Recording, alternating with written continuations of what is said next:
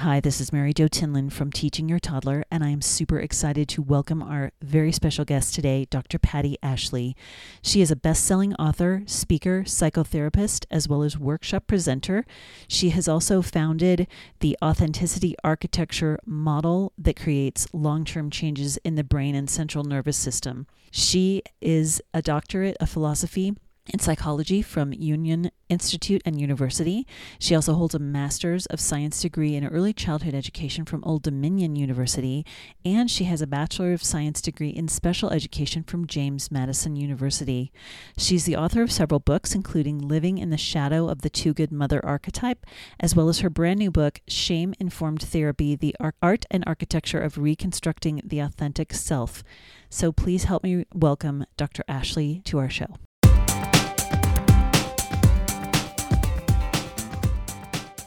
Hi, this is Mary Jo Tinlin from the Teaching Your Toddler Show. This morning we have Dr. Patty Ashley, who is going to talk to us a little bit about parenting and about also being a parent. And I will let her introduce herself. So, Dr. Ashley, welcome to the show. Thank you so much for joining us this morning. Hi, Mary Jo. Thanks for having me. Right now, I'm a psychotherapist outside of Boulder, Colorado, and I'm also an author, and I do some teaching and training for therapists as well.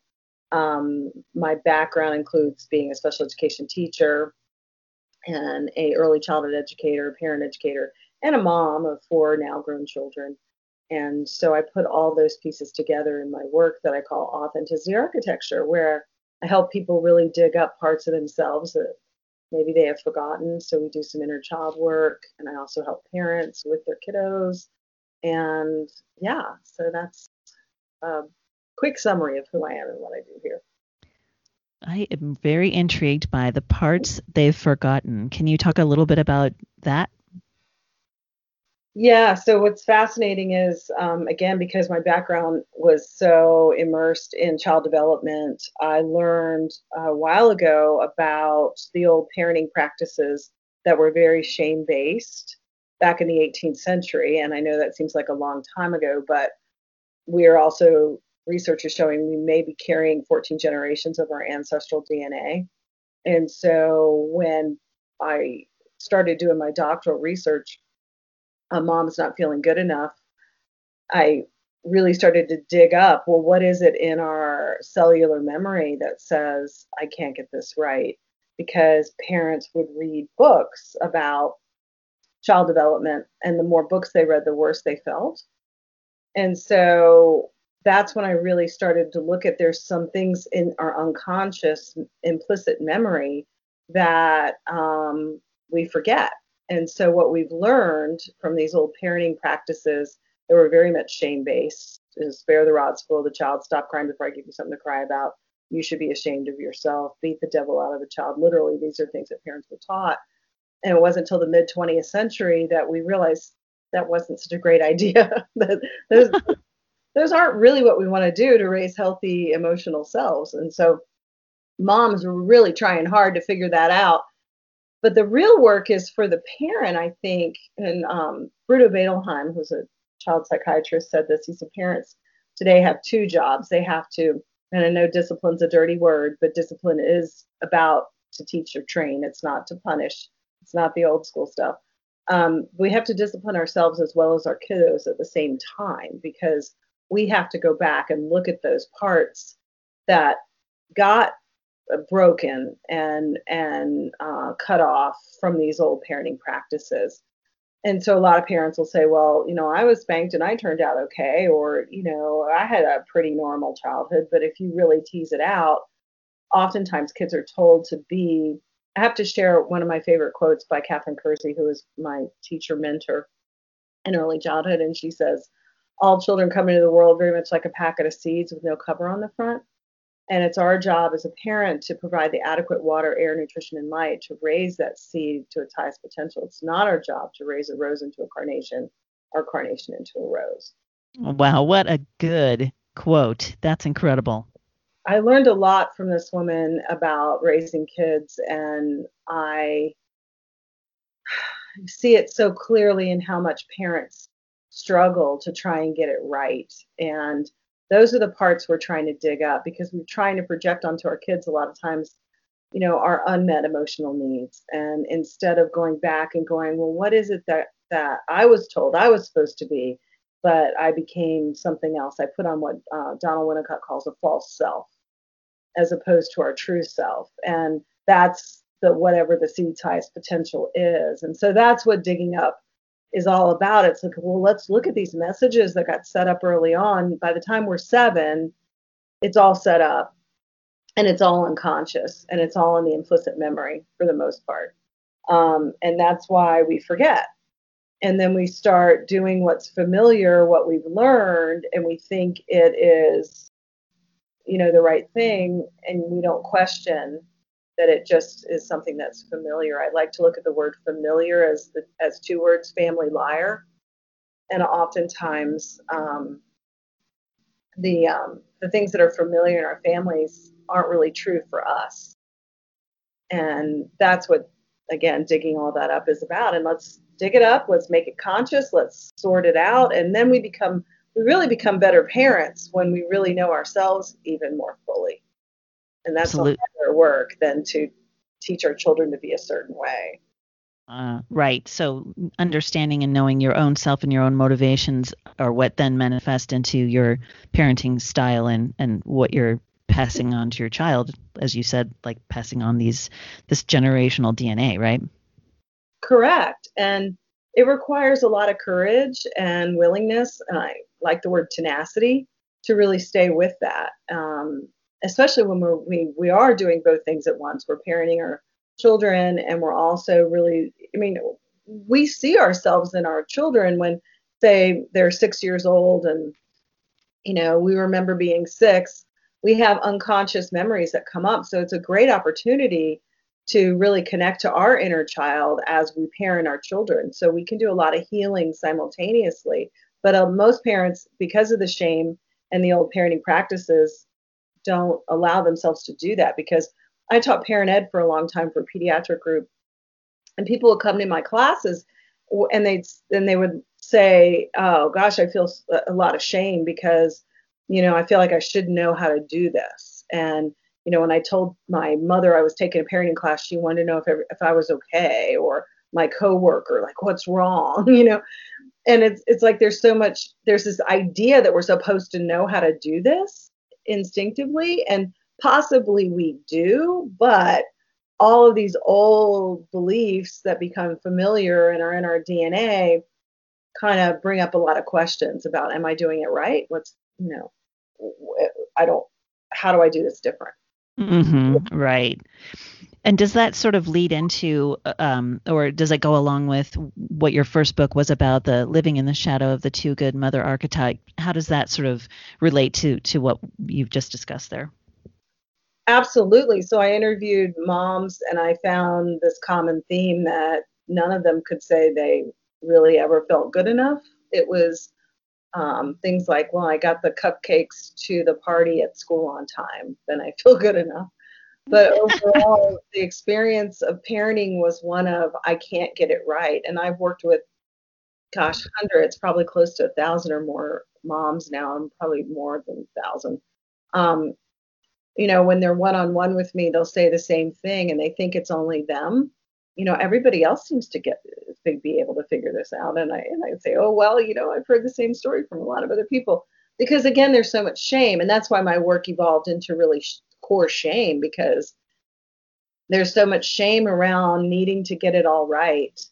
And that perfectionism in parenting. So yeah, that's what the book was about. And then how do we then dig up the unconscious memories and turn them into something that is more integrated and whole for ourselves and our children? That's and I know your newest book is about shame specifically, and how does that sort of manifest itself with us as parents, as moms specifically? Yeah, well, the new research is fascinating on that, because they're finding it's similar to trauma in what happens in the brain and the nervous system development. And so we know that the first 3 years are the most crucial time for social emotional brain development, because the right brain develops first, and that's what the right brain is about, is sensing, feeling, creativity, it's nonlinear. The left brain is more logical and linear and thinking. So as that right brain is developing in the first 3 years, we adults, we take some of these old parenting practices as well as we take our logic and reason, which we seem to really hold on to because it helps us feel like we're in control of our lives. And we don't realize that children and babies don't need a lot of the logic and reason. What they need is emotional safety. They need to be held, they need to be mirrored, they need adults to attune to them and do the dance of you know, of witnessing and understanding and hearing and seeing. And the more an infant and a toddler feels that, um, they they start to feel a sense of self, and they feel a sense of safety in the environment. And then they it really helps the rest of the development. So then when the left brain develops, they have already got this unconscious story of I'm lovable, I'm enough. But what happens in a lot of families because of the old parenting practices and because we're still learning this and because we're repeating the patterns and it's in our DNA, we tend to still do some of the shame-based practices, or we flip to the other side where we get real permissive with our kids and we don't provide enough guidelines. And so there's this idea of not being seen and not being heard, and so the neural connections in the right brain actually prune off and don't develop adequately to give us a sense of self that says I'm safe, I'm enough, I'm lovable, I'm worthy of love and belonging. So the definition of shame, according to Brene Brown, who's a really well-known shame researcher, is the excruciatingly painful feeling of being unworthy of love and belonging. And I don't know how many people, well, pretty much everybody who's walked through my door at some point, I could say that is true for them. And that is what shame is. That's what core shame is. It's a deep neurobiological setup that doesn't allow me to see myself as lovable. And then oftentimes the stories that get made up in our lives, again, from various belief systems and sometimes even religion, says you can't love yourself. That's conceited. That's not a good thing. So we start getting further and further away from this authentic self, true self feeling of I am worthy of love and belonging. And then we start making up patterns and stories, and we do our lives in different ways in order to try and get that love that was already there in the first place. Mm-hmm. Got pruned off a little bit in the neural networks. And so what we want to do as adults is always try and create that sense of um, emotional safety and be really present in the moment and give the body more messages of safety. And and yeah, and so it's really, I think, lifelong, if not several, generations ahead of us have a lot of work to do in order to change some of these old patterns and beliefs. Absolutely. Now, if a mom was listening to this and thinking, wow, I am a hot mess, how can I pass that along? How can I not pass that along to my child? How can I positively parent when I'm a mess inside? I know that. What advice would you offer to a mom who's thinking, oh my goodness, how can I do this in a positive way to my child if I'm too messed up? That's such a good question because that's exactly what happens, right? And so the truth is, you're not a hot mess. The truth is, you are worthy of love and belonging, and you are a good mom because you're doing the best you can. We're all doing the best we can. And I think when we start to make these unconscious pieces conscious, that's what we do. And that's what my book was about, was how women tend to internalize all of it. And that's why women doing it all and women trying to get it right and women trying to, do all the best parenting practices and meet the expectations. They're unrealistic expectations. You need to let all that go and say, I am enough and I'm doing the best I can.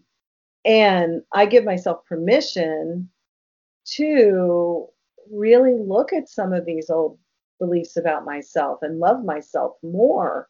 And when you say to somebody, it's okay to love yourself, there's so much resistance to that. And that's what I always say. Well, that's because the body memory always overrides the cognitive thought. That's the body memory is the belief, the familiar beliefs that we've that have gone unconscious in the body memory. And so when we realize that, we go, oh, that's why it feels so hard to love myself and be with my children and know I'm doing the best I can. It all sounds good, looks good on paper, but the body's going, no, we got a different message because this is what we learned when we were little. So you need to go back and love that little kid. And again, that's why I'm saying when you look at your child, say at a 3-year-old, come back into your own little 3-year-old and, whatever messages you got, I call them the not enough messages. You should be this, you should be that, don't cry, do this, do that. Go back to that little 3-year-old and just give him or her a little hug and say, you're enough. So you do for your inner child what you would do for your child simultaneously. So you're doing the same thing at once. Because you're not gonna judge your child and say, well, I mean, the old patterns would say, you should be ashamed of yourself and what's wrong with you. Those are the old messages. But right now, parents know better. They're not going to do that, most parents, to their kids. And if they do, it's just repeating a pattern, and that's where we have to come back to forgiveness and repetition, and keep trying and keep stepping into the awareness that you are doing the best you can. Being really mindful about that for yourself and for your own behavior to your child. Right. It's amazing to think about at the cellular level, we have these things programmed into us, and that we really have to unwind that really truly outside of, the muscle memory of our body, right? Yeah, and that's why, again, it's so important for moms not to turn it inward, because that's what they do. They think, oh my gosh, what's wrong with me? I can't get it right. That's what I found in my research is moms tend to internalize, and it's because they want the best for their children, and they want to be able to be the ones that can do that. But we don't have, this is why I do the work I do, is to help people be more aware that it's a collective experience that we're cleaning up right now. This isn't because you're not a good mom. This is because we are changing cellular memory. And that kind of takes the pressure off a little bit, hopefully, or maybe adds more. I don't know. It's always so good.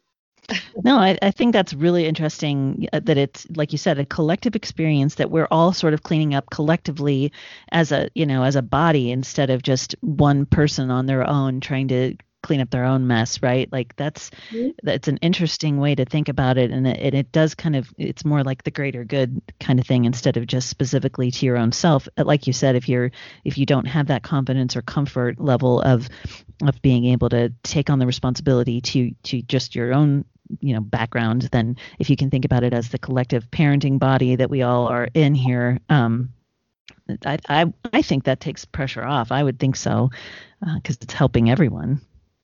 I do too. It's like a feeling of exhale is what my clients say. It's like, Yeah. I can exhale. I can relax a little bit. Yeah. That's amazing.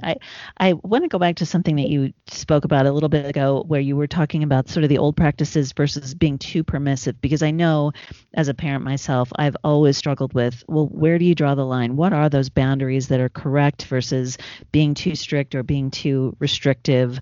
Can you talk about that a little bit for the toddler sort of stage of life? Absolutely. So T. Berry Brazelton, who was an incredible pediatrician who studied infant-parent relationships a lot, says that, when parents try to do the opposite, so the old authoritarian belief systems of do as I say, not as I do, you should be ashamed of yourself, and all those old belief systems, when parents, we realized in the 60s that was not a good idea. So oftentimes parents went to the opposite extreme of let the kids be kids. But Dr. Brazelton says that we're still repeating the pattern, which is all about authoritative control. And so in the old school, the parents were controlling and they were the masters of the kids. And then in the permissive parenting, then the kids start controlling the parents. Because again, it's this unconscious repetition. So my work for a long time when I did parent ed and I I've done so much work with parents and trying to help them find the middle ground. I call it heart-centered parenting, and that's what's in between. If you think of like a pendulum that swings from the authoritarian to the permissive, from one extreme to the other, we want to find that middle place. And that's the harder part right now because there really isn't a good story for it, especially with the world today with technology, and we have so much more than generations prior in terms of resources and creature comforts and things like that. And so we don't really have a good story for what it looks like to have a heart-centered parenting experience. It's like painting a whole new painting on a blank canvas and putting in the colors and the aspects and the images that work for you and your family without having it be, I don't want to be that, so I'm going to be this, which is authoritarian or permissive, which is just a repetition of the same old stuff. So it's creating a whole new story. And that's, again, part of the digging up and part of the, what does it mean to uh, meet my children's needs without over giving and overindulging and setting boundaries when actually the biblical text spare the rod spoil the child that was taken literally, and parents were taught to spank because of that, actually means the rods contain the sheep within the pasture. The rods weren't used to beat the sheep. So that's a really good image for why it's important to give kids structure and boundaries and guidance. They need guidance to feel safe. They need boundaries. Um, so I'm not going to say it because I don't want people to misunderstand, but spare the rod, spoil the child is somewhat true. And so, don't take that literally. But, we have to understand that kids need boundaries in order to feel safe. They need to be told no every once in a while, that's not okay.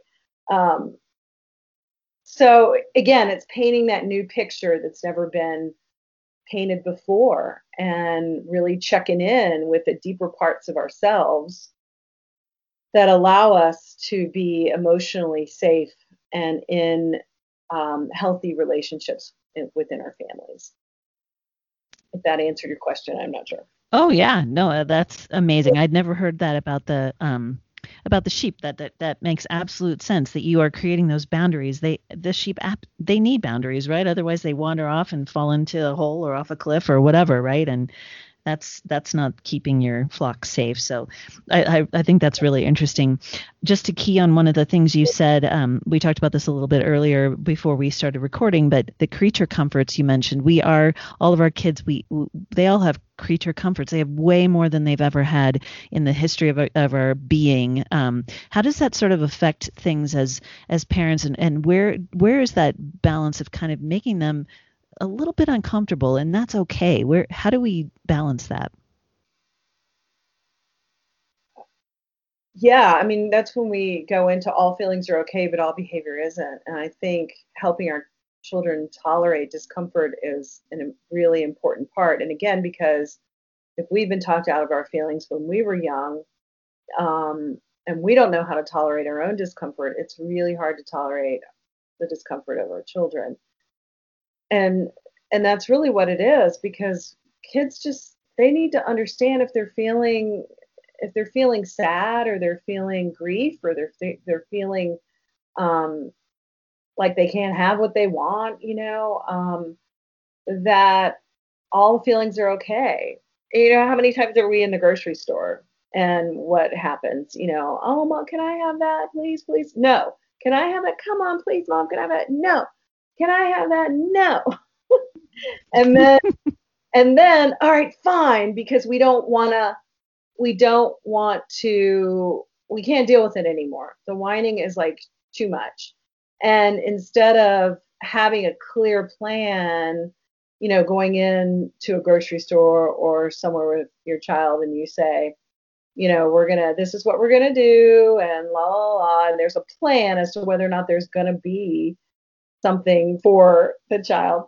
and then the conversation is on the table, and we know what we're talking about. And if we say no, you remind your child of, and there's an awareness, there's an understanding that this isn't going to happen right now, and I understand you're really sad about it, and this is what we're doing right now.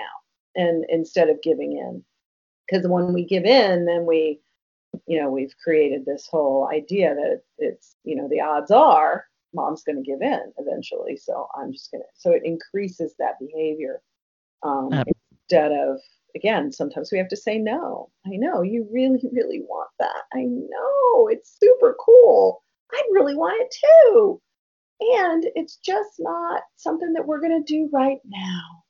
I like that. I used to call the kids the gimme birds when we'd go to the store, and then well, I don't know.